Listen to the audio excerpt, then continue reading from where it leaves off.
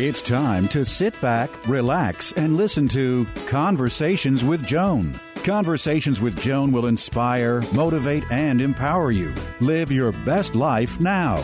Listen, learn, think, and decide. And now, here's your host, Joan Herman.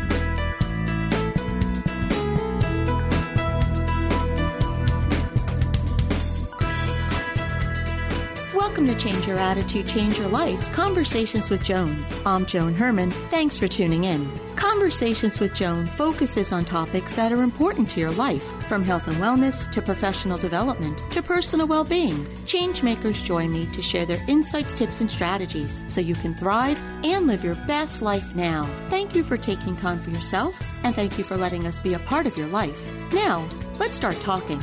Elton John is one of the most highly acclaimed and successful artists of all time. He has sold over 300 million records and CDs worldwide, won 5 Grammy Awards, a Tony Award, and an Academy Award. Joining us today to talk about the life and legacy of Elton John is Mark Bego, author of Rocket Man. Mark has written over 65 books involving rock and roll and show business. His writing often appears in People, Us, Billboard, Record World, and Cosmopolitan. Welcome, Mark. Thanks for joining us. Thank you so much for having me on your show. So, Mark, you're the author of biographies in the rock and roll and show business worlds. What got you interested in writing these types of books? I have to say, it started out in college. I used to work for the college newspaper at Central Michigan University, where I studied journalism. And I discovered that if I had a record review column in the local college paper, I got free albums, which I thought was the coolest thing when I was 17. Then I discovered if I did concert reviews, I got free concert tickets. I was like, oh, my God, I love this. So I got a call one day at my apartment, and it was ABC Records calling to say, Steely Dan is coming to your campus to do a concert. Would you be interested in interviewing Steely Dan? Well, yes. Yeah. You know, I was, oh, my God, I thought this was a dream. So in the middle of the interview, this light went on in my head, and I thought, interview rock stars. That's what I want to do for a living. And that was the beginning of it. Mark, what was your first... I was going to say, Mark, what was your first big story? My first big story, probably Crosby, Stills, and Nash, was a big one on campus. Then a big story for me when I got to New York was an Us Magazine article I did on Billy Davis and Marilyn McCoo from the Fifth Dimension. That became a really big thing. Then I became the nightlife editor of Q magazine, spelled C-U-E, as opposed to the British magazine, just the letter Q. It was the height of the disco era, and I got to interview Donna Summer for a cover story, Cher for a cover story, and Rod Stewart for a cover story. I had made it as far as I was concerned. But, I mean, you've probably been in this business a long time, too. You know, as soon as you get comfortable and start, you know, reveling in what you've accomplished, the bottom often gets pulled out of it, and Q magazine ceased to exist. So I was back to ground zero, and I started really concentrating on books. You know, as I was listening to your story, it was taking me back to being a college graduate. I had a degree in marketing, and my first job was for a music video television station that was supposed to rival MTV. We were U68 on the old U68 television. We had... I love it. And I love it. And it was similar. I was a young kid meeting those types of people, thinking that, you know, I had the dream job, and we know who won that war and why I'm doing what I'm doing now. But I totally get it. So, you know, you start off on this career doing what you love, and I don't think there's anything better that you can do in life. I don't think so either. I think, you know, there's an old quote, and I can't remember who actually said it, that if you do what you love for an occupation, you never work a day in your life. You're doing what you love. And that's exactly how I feel about writing books about rock stars and show business. This was what I always dreamed of doing, and I'll be darned, I'm doing it. And, you know, you've worked with just about anyone who's anyone. And is there a favorite story over the years that you'd like to share with us?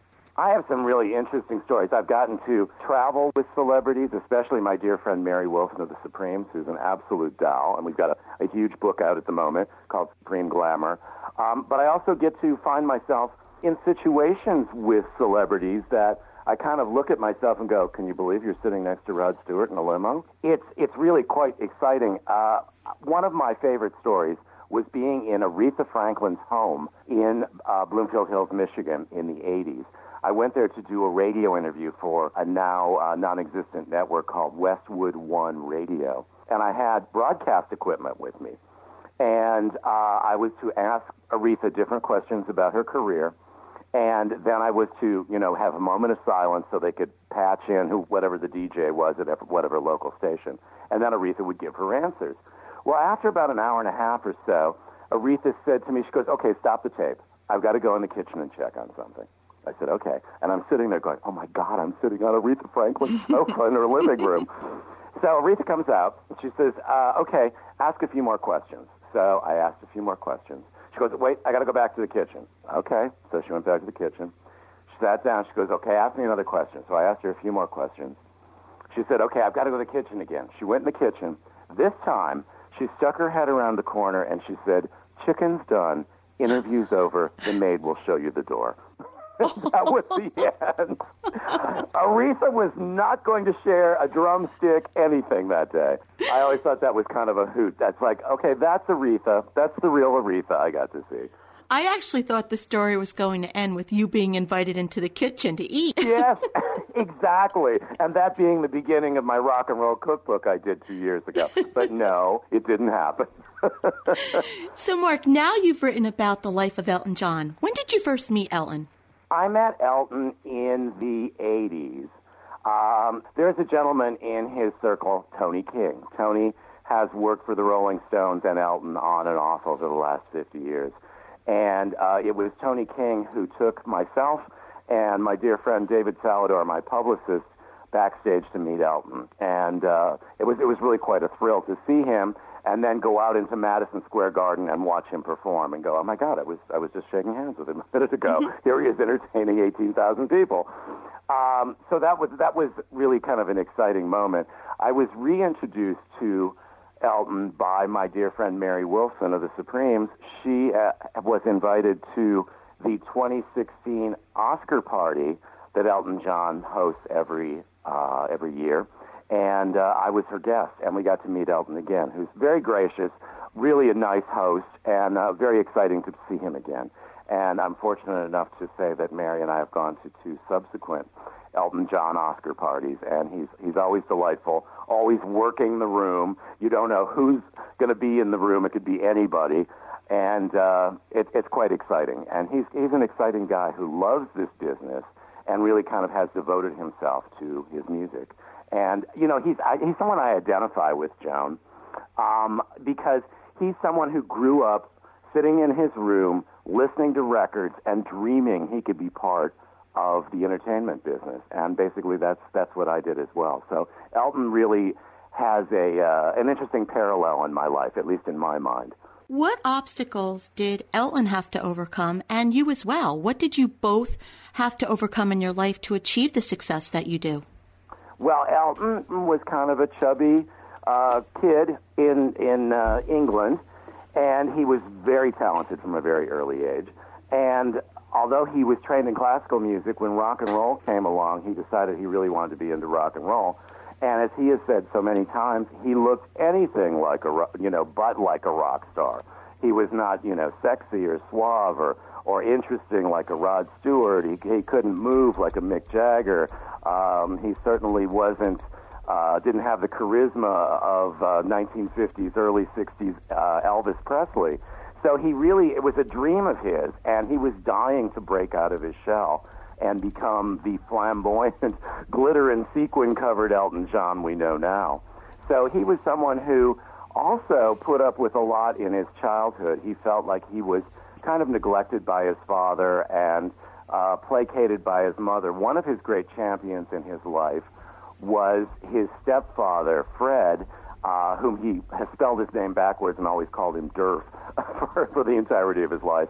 But he was someone who longed to really blossom forth into becoming a rock star and overcame all obstacles, and he did. And it's amazing, the career that he's had. Really amazing. Well, and I like the moral of that story because so many of us have these blocks that we put up for ourselves that keep us from achieving the things that we want to. And as you described, here was this chubby kid who would be anything but a rock star, who created this onstage persona and went on to be the leader in the world. It's true. It's true. And the funny thing is, parallels between his career and mine is that you have no idea what opportunities are going to spring forth from what situations.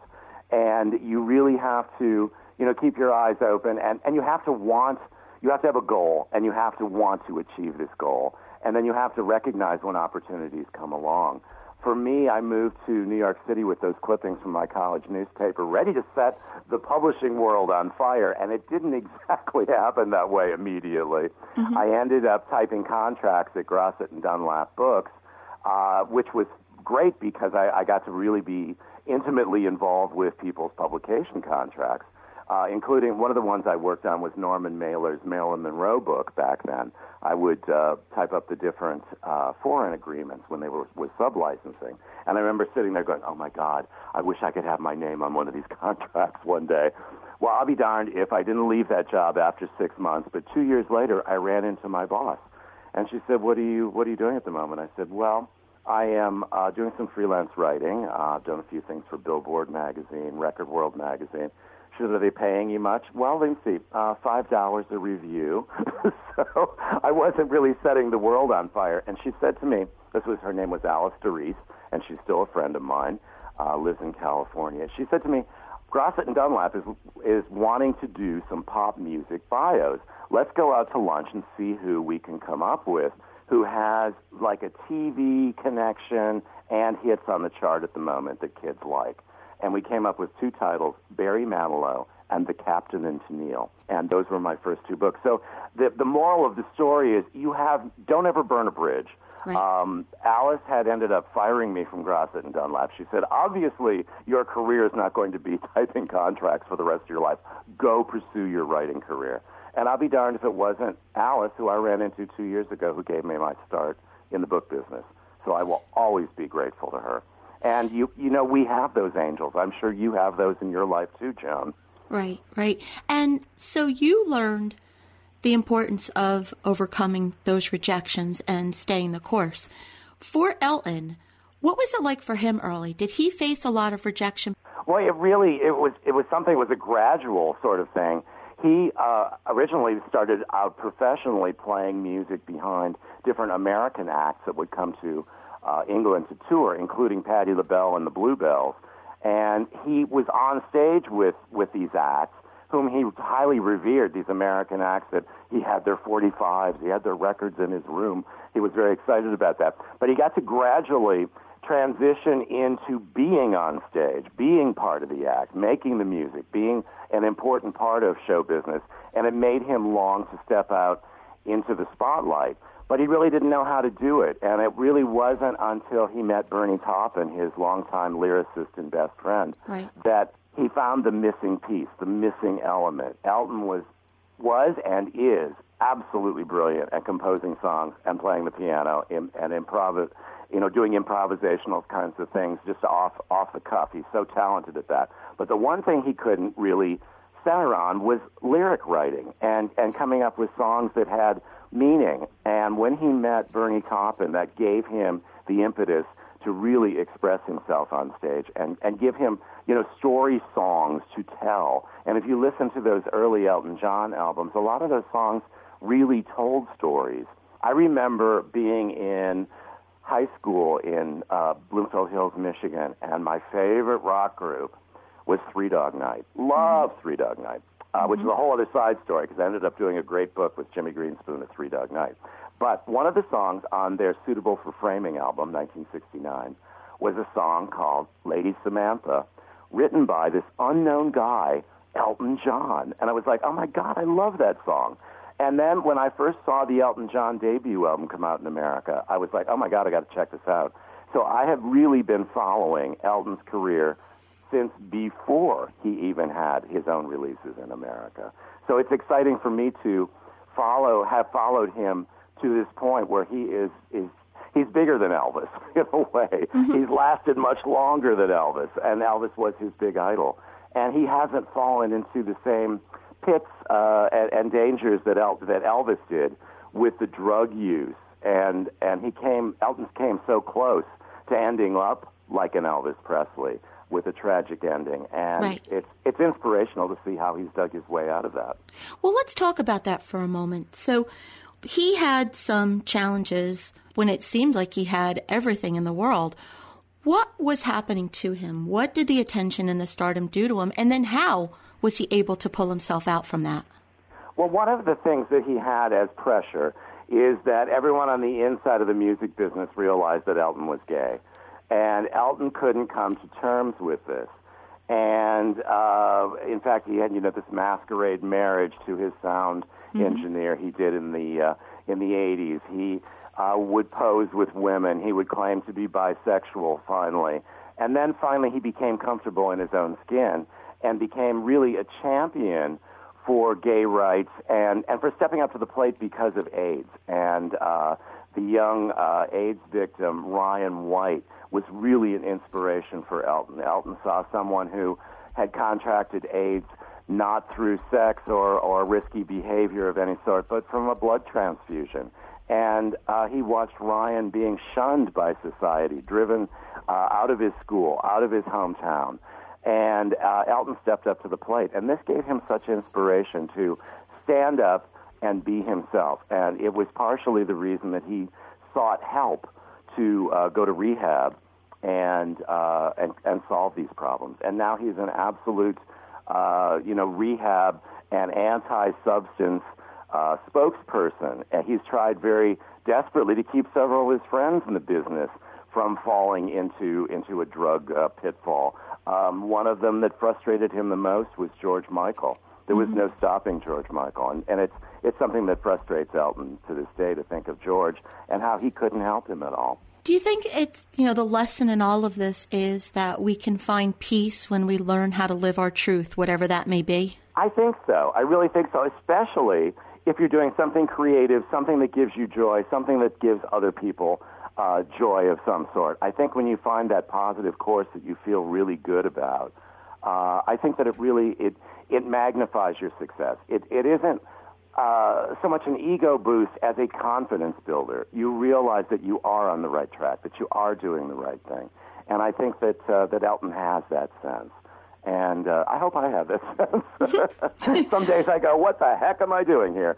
But I think we all do. I think that the paths that we're on, once we find a course that is comfortable for us, that is satisfying, that make us happy, that make people around us happy, I think that's a wonderful thing, and that's something that Elton has definitely achieved. What do you think Elton is most proud of?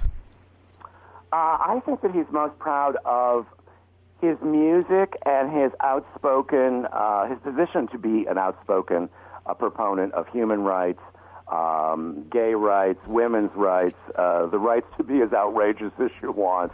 I think that he's someone who really appreciates where he came from, the struggles that he had to sort of break through out of his shell and become the Elton John we know now. He's someone that, he's amidst this tour, which he calls the farewell tour. I think it's going to be like the Cher farewell tour. Right. Never can say goodbye. Right. I think that he's in love with what he does. He's in love with bringing joy and happiness to the audiences that he performs in front of.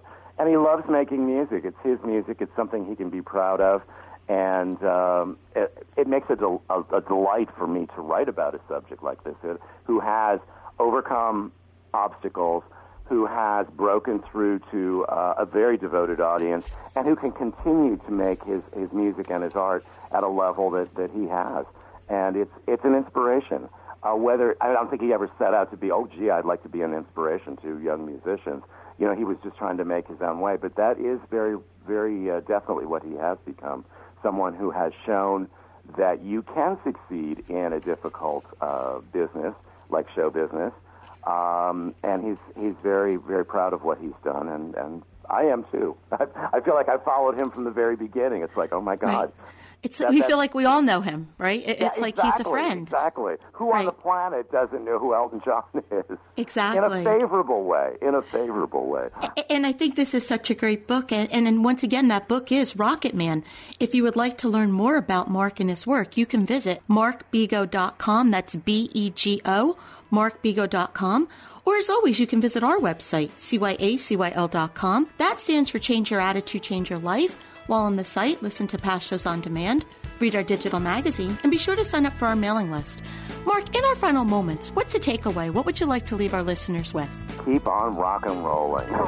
Love it. I definitely do. If you love the music, definitely keep rock and roll alive. That's my goal now.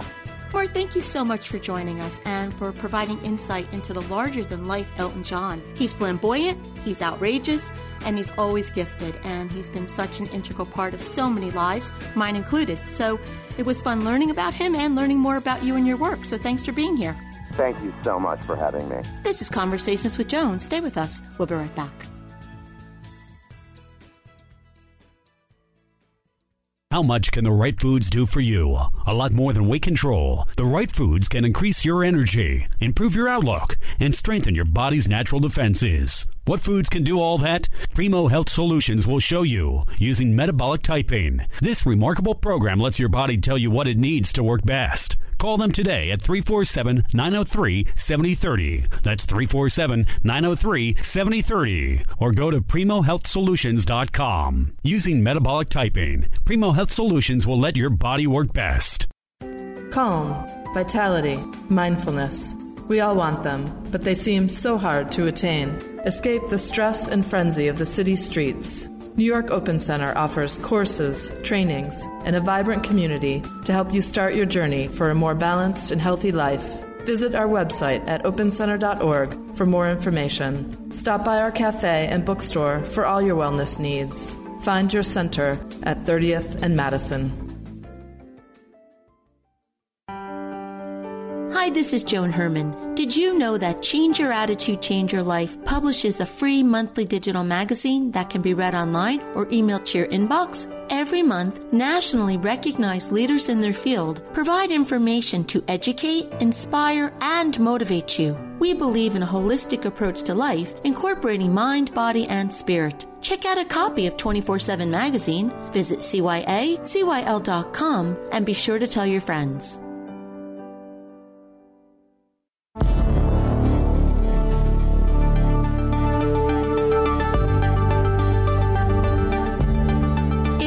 To Your Health. Joining me today is Dr. Catherine Berndorf, co-founder and medical director of the Motherhood Center, a treatment center in New York City for pregnant and new moms experiencing anxiety and depression. She specializes in treating women before, during, and after pregnancy, as well as at other times of transition in their lives. Dr. Berndorf is an associate professor of psychiatry at Cornell.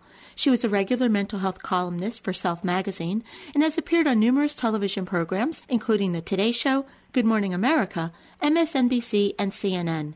She is the co-author of the new book, What No One Tells You, A Guide to Your Emotions During Pregnancy and Motherhood. She's here today to discuss when you don't have feelings for your newborn. Welcome, Dr. Berndorf. Thanks for joining us. Thanks, Joan. Glad to be here. So, Catherine, when we have a baby, as mothers, we believe that we will fall deeply in love with this child and that we'll experience those feelings the minute we set eyes on the baby. But sometimes that doesn't happen. Why is that the case? I think for many women, there's this expectation that they're going to fall madly in love with this new child, and that there's a pressure, actually, to feel that way. Right? That if you expect it and you've heard it and you see it in social media and on TV and all around, you're setting yourself up to have a very particular experience that doesn't happen frequently. And it doesn't make you a bad mother or a bad person or unloving in any way, shape, or form. You've never met this baby, right? They've been a fantasy in your head, even if as they were gestating in your body. You know, you have to get to know them. That deep love that people expect to feel is a setup for feeling defective and deficient. That's actually very interesting because it goes against what most of us believe. And so you use the word frequently in that. So not having those feelings then could be considered more quote unquote normal. You got it. That's exactly. It's funny you say it that way because, upwards of 80% of women will have what's called the postpartum blues, right? The baby blues, which we think happens because you're at, at the end of pregnancy, your highest levels of progesterone and estrogen and hormones that are, surging throughout the body. And then you go through the process of labor and then delivery. And a few days after that, during those few days after you've had the baby, right, you can see, oh, I've lost weight because the baby's come out, but you're losing fluid and these hormones are shifting and plummeting, right? You're going from the highest levels to the lowest levels. And it's that difference between the high and the low of the hormones that puts you into this kind of hormonal and also mood sensitivity tailspin. And that's what defines and describes the blues. And it's happening also at that time. One, you're supposed to be falling in love with your kid when you feel sort of, these ups and these downs. And so to your very good point, I would say to people, you're the unusual person who falls madly in love with their baby. When you do go through this, is it common to have outsiders say things like, what's wrong with you? You're supposed to love your baby. Does that just fuel the fire? Yeah. Oh, yeah. Perfect question. It absolutely does. It makes us feel worse. It makes us feel like maybe we are defective, that the person on the outside doesn't get what's happening on the inside for us. The outside and the inside don't match up. And when that's the case, it's often missed. And so unless you're telling someone, they're not going to know it. So, Catherine, what do you advise when we're going through all of these physical and emotional changes? What can we do to move through this and to manage them? Well, I hate to say it's our responsibility and put the onus on like the new mom, because that's a very difficult you're at a difficult time. But if you can say how you feel, speak up when you're down, or, speak the secret. Don't be scared to say how you feel, because that will help diffuse and relieve and get you on your way to feeling better, believe it or not, if you share that. One other thing I'll say to those on the other side, right, not for the new mom, but those around a new mom, look at them in the eye and say, how are you? And just wait. Just pause. Hold the gaze and really mean what you're asking. And it's such a powerful and, believe it or not, simple thing to do that really says to the other person, I want to know how you feel. I mean what I'm asking. Are you okay? Are you good? Because if you are, that's great. But if you're not, I want to know. Catherine, are there any signs that someone should be aware of that would tell them that this is more than the normal baby blues and it might be time to seek professional help? There are many, but they're not always easy to spot. So the baby blues are not a consistent or persistent state. They typically happen a few days after birth till a couple weeks after. And during that time, they're not happening sort of permanently. That whole time is not only the baby blues, right? It happens in moments of hypersensitivity, or as we say, mood lability, really high or really low, or you're crying while you're laughing at the same time. It's this weird mix of, quote, hormonal feelings where you just kind of feel off but highly raw. And that's not every minute of those 2 weeks, but it's moments during that can feel very profound. But then you recover and you're like, okay, and then you go on with your day or your life or whatever. When those feelings or those moments continue to add up or crescendo or happen more frequently, and then they're going on beyond 2 weeks or 3 weeks, you're talking about something else. But when it goes on and persists and there's a sense of hopelessness or effortfulness that doesn't make sense, or fatigue that's to the bone, and not just because you're not sleeping because you're a new mom, or your appetite's off, or you're feeling like, life is sort of bleak and it's black and white as opposed to having any color in it. Then you're starting to talk about depressive symptoms. And also depressions in the postpartum can look very anxious. So you might be, keyed up or just really overly vigilant or super cautious in a way that's not allowing you to socialize, or it's all these words and things or experiences that really are telling you something more is going on. The book is What No One Tells You, A Guide to Your Emotions During Pregnancy and Motherhood.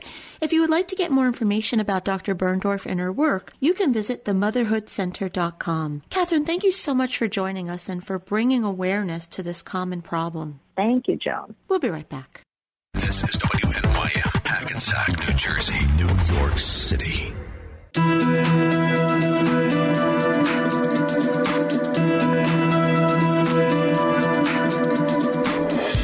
Welcome back to Conversations with Joan. I'm Joan Herman. Thanks for staying with us. Being told that you need spine surgery can be frightening. When recommended, is it always necessary? Joining us today to provide important information to make the best decision is Dr. David Hanscom, an orthopedic complex spinal deformity surgeon based in Seattle, Washington.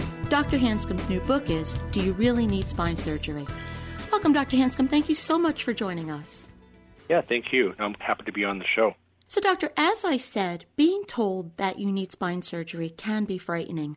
Do you believe that there are many surgeries that are performed today that may not be the best course of treatment? I think probably the majority of spine surgeries should not be done, probably over 70%. And it's become that's actually why I quit. I didn't really retire, I quit.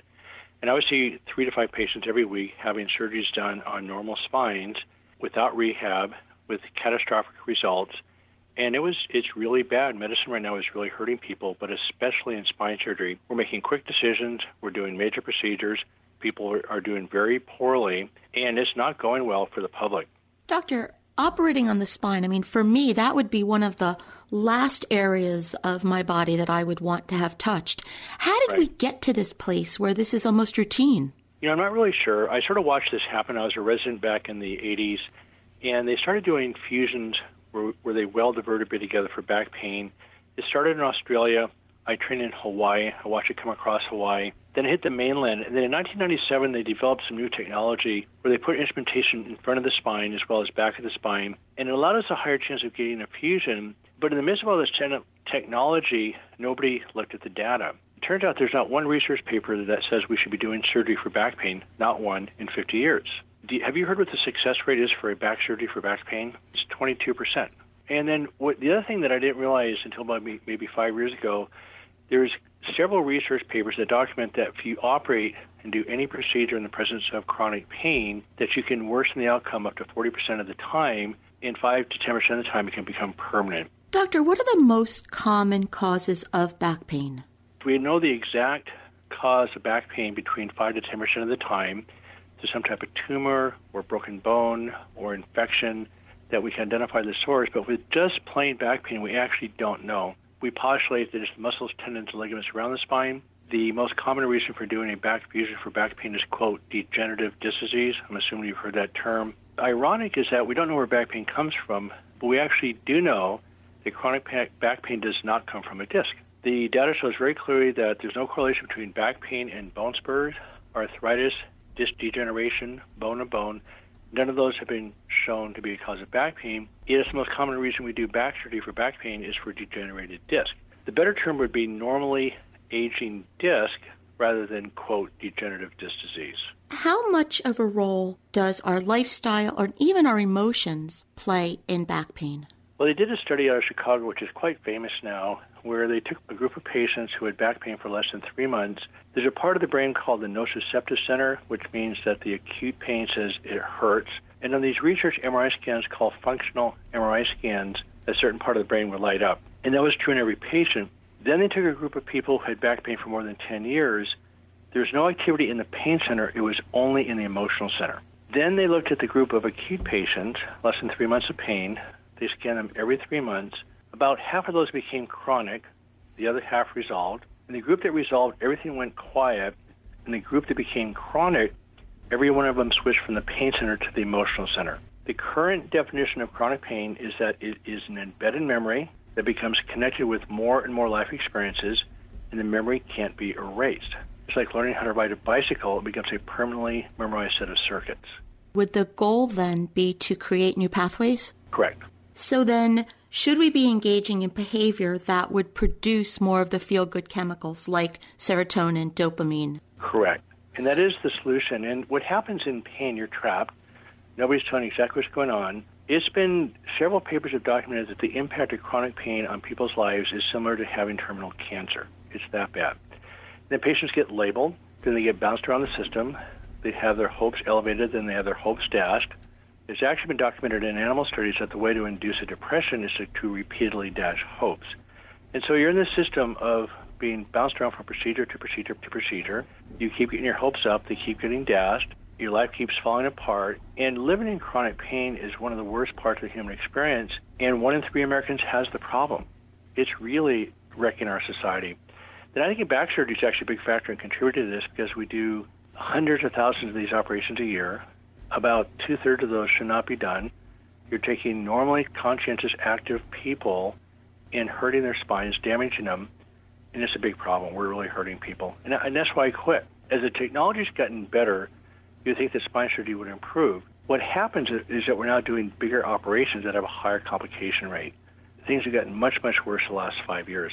Understanding the bigger picture, the poor results of the surgeries, the risk of complications, if you could write a prescription for someone who is suffering with back pain, what would that be? What should that person be doing before even considering surgery? Well, first of all, again, the acute pain goes to the pain center, and the usual good posture, biomechanics, rest, ice, heat, those things work well. The pain starts going past 3 or 4 months. Your brain is now starting to memorize the impulses, just like an athlete learning a skill, and it starts to become chronic, and that's where it becomes a complicated but not complicated solution. In other words, multiple things affect pain. For instance, there's a study out of Israel that shows lack of sleep actually causes back pain. It actually causes chronic back pain. And so first thing is sleep, making sure you get adequate rest, and that means consistently 7 or 8 hours a night for at least 3 months before you ever consider surgery. The second thing is stress, and people forget that with stress, it's not psychological, but when you're threatened either by a mental or physical threat, your body secretes stress hormones, and you feel anxious. Well, anxiety is not a diagnosis, it's just a reflex that says danger, and we keep trying to treat anxiety psychologically, where it's just a survival reflex. And it's much, much more powerful than the conscious brain. So if you try to deal with anxiety with conscious means, it's a big problem. The way you decrease anxiety is you decrease the stress chemicals.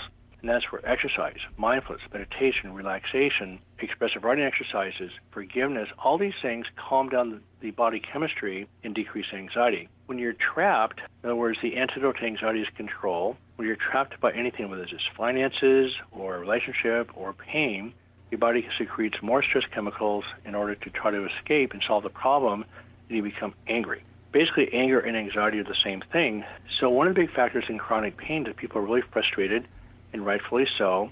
And processing that anger is a big deal. It's actually the biggest deal in the whole process is actually processing anger. The medication adjustment is a big deal. You have to get your medication stabilized.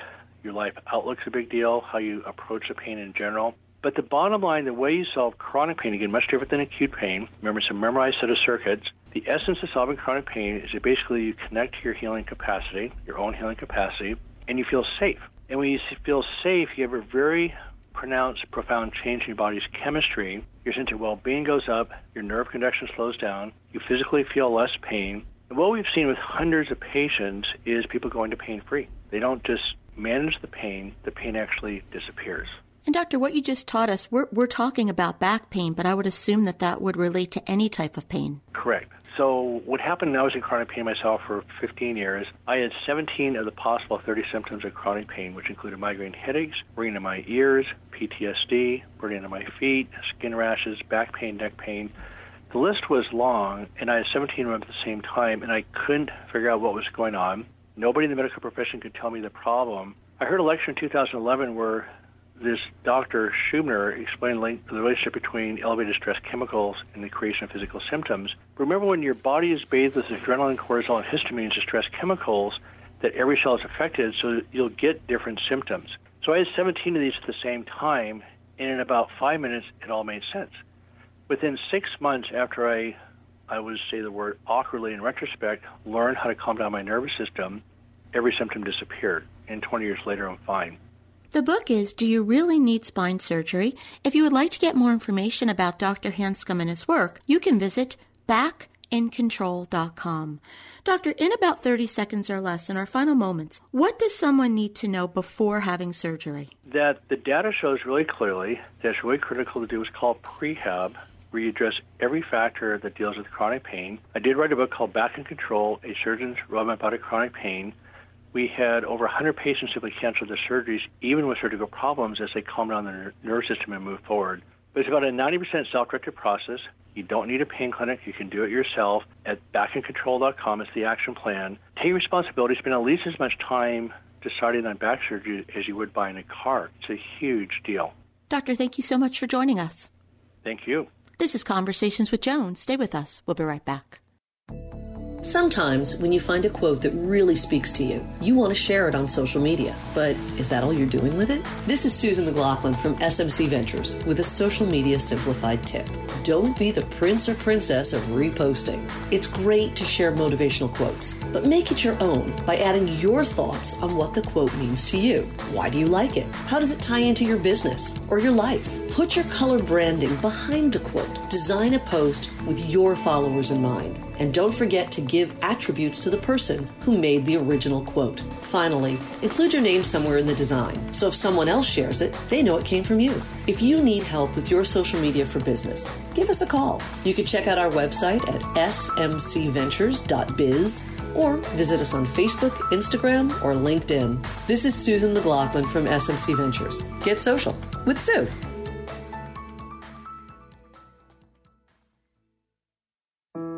Do you struggle to find the balance between elite performance and mental wellness? Hi, I'm Scott Doty, academic mentor, performance coach, and founder of Brainstorm Tutoring and Arts. And I often tell my students and my clients that wellness is the first step to achievement. When we say that we want to achieve at a high level and achieve peak performance when the stakes are high, whether that be on a big test, in the admissions process for college or grad school, nailing the interview for the dream job, killing it on the big performance for your theater or your music or your sports, we always begin with wellness. And so we start with the basics: sleep, hydration, breath work, community, and positive self-talk. From the basis of incredible personal, emotional, mental wellness, we have the stability to build into our goals to achieve at our best performance level in whatever it is that we're performing and pursuing and endeavoring to kill and crush and dominate in. We begin with wellness, and then performance follows. If you want to hear more about our holistic approach to elite performance, please check out Brainstorm's website, stormthetest.com.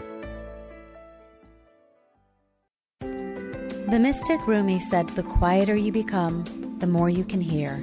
Hi, I'm Allison Iotti, owner of Awaken Sound Health. These days, it's hard to find quiet moments. Most of us are reachable by phone, text, email, and multiple instant messaging platforms any time of the day and night.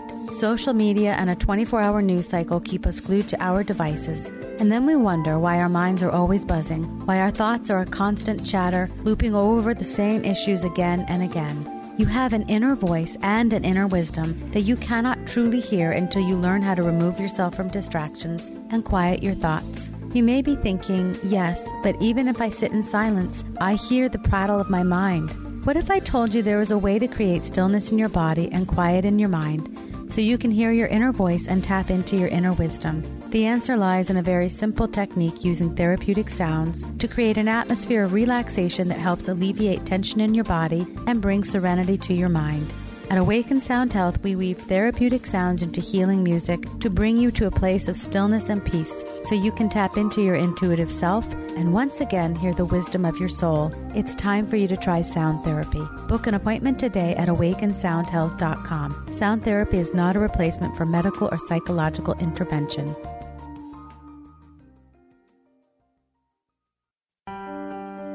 Hi, this is Joan Herman. Did you know that Change Your Attitude, Change Your Life publishes a free monthly digital magazine that can be read online or emailed to your inbox? Every month, nationally recognized leaders in their field provide information to educate, inspire, and motivate you. We believe in a holistic approach to life, incorporating mind, body, and spirit. Check out a copy of 24/7 magazine, visit CYACYL.com, and be sure to tell your friends.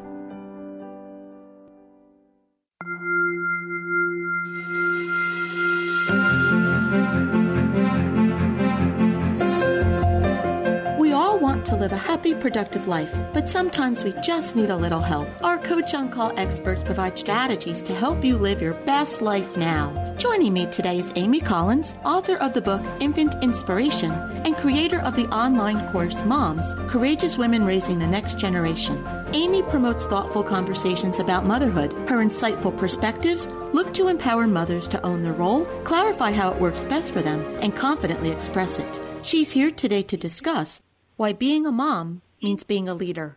Welcome, Amy. Thanks for joining us. It's always good to be with you, Joan. Thanks for having me. Amy, as you mentor moms, you often remind them that they're leaders. How come this is something that you choose to highlight?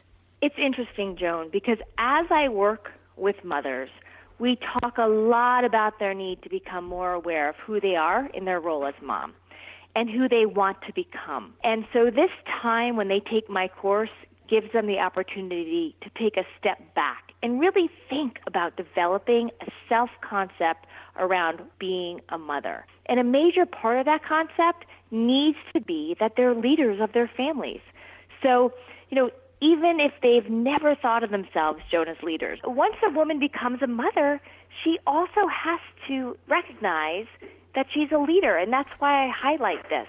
The actual definition of a leader is guiding or directing the head of a movement, right, or a political group, or an organization, or a team. Yet we need to remember that as mothers, we are guiding and we're the directing head of our own family. Some of us have partners and some of us don't, right? Either way, if we have children, we need to recognize that we're now in a leadership position because we're influencing our children on a daily basis, not only in regards to what they eat or what they wear, but in regards to their outlook on life, their attitude, their confidence, all those essential life skills. So that's why we're leaders. Amy, what do you do to encourage mothers to think of themselves as leaders? Making time to think about what's essential for mothers is really important. So I encourage them to take a step back and think about what they want for their families and just not run on the hamster wheel of life, right? Mm-hmm. So one recommendation that I often say is begin using the word leader to describe yourself. Read articles about leadership. Think of yourself on a daily basis as a leader of your family. Write down a list. How are you leading your children every day? Are you leading them in the area of nutrition, academic advancement, mental well-being, physical health, right? List out the various areas. And it's interesting because I listened to one of Brendan Burchard's podcasts, and he has a great podcast on key elements of leaders. And one is, I think it's the first one he mentions, it's something about the need to envision. And as mothers, we need to envision what we want tomorrow to look like for our families. Is there an exercise that you can offer that can help mothers do this? Absolutely. One of the exercises I always encourage moms to do is to develop a family mission statement, and that would prioritize their family values. It's not a guarantee of any type of family success, and it's not something that has to be stagnant. In fact, it can often grow with the family. And so I would recommend that mothers, they encourage their families to do that by sitting down as a whole family and have each member state their top 3 values, right? It could be something like helpfulness, generosity, putting your best effort forward. And, have each person think of a phrase or two that the family can use, something that they may already use within the family dynamics. So, for example, like when I was growing up, my parents always said, we encourage you to always do your best, right? That was part of our family mission statement. And other families, they may use different types of wording. It really needs to be developed, Joan, over a course of time. It can be a couple family meetings. And then once it's complete, hang it up somewhere in your home where everyone can see it. Amy, thank you so much for joining us. These are great tips. If you would like to learn more about Amy and her work, you can visit amymcollins.com. Or, as always, to hear more from Amy, you can visit our website, cyacyl.com/Amy. A business's most valuable asset is its people. As a business owner myself, I've worked very hard and spent much time building an excellent team, happy, challenged, motivated, and secure. As a result, PSI Consultants is a highly respected and sought-after insurance agency. Protecting the team benefits everyone, so I provide employee benefits. Hi, I'm Ed Galick. a life and health insurance broker and founder of PSI Consultants, located in Glen Rock, New Jersey. We have specialized in personal insurance and company-sponsored health benefits since 1985. Here are the top ways having benefits equals more profits. Keep turnover low. Training new employees is expensive, so you want your people to stay with you and not seek other employment opportunities elsewhere. Increase productivity. Employees that have benefits know the value and feel more valued. This brings energy and positivity to the workplace. They produce more, are more motivated, accept challenges, and perform at optimal levels. Greater loyalty and morale. Employees feel greater loyalty to you and the business when they have benefits. There's a give-back effect from the employee. They will speak well of the company. This goodwill is built in free advertising. Employees have a team spirit, a pride in their job and their company. Attract new talent. Companies that offer benefits will attract and retain a better quality of employee. More talented, loyal, motivated, and happy employees will improve your company's bottom line. The long-term investment in having benefits for your employees far outweighs the short-term savings by not. To contact us and learn more, please visit our website at psi-consultants.com. We cure 80% of children with cancer. Go back 50 years, we were curing 20 to 30%. This is the miracle story of modern medicine. St. Jude Children's Research Hospital. Finding cures. Saving children. Learn more at stjude.org.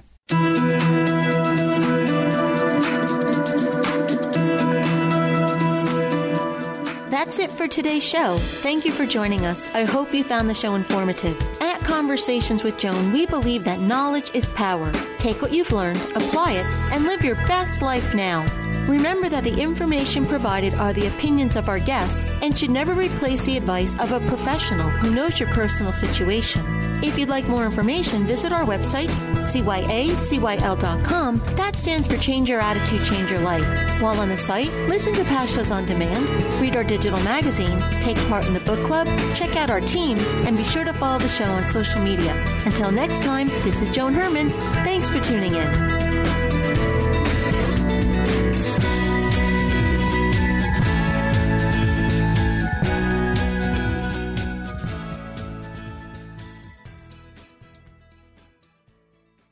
The preceding pre-recorded program sponsored by Maximilian Communications, LLC.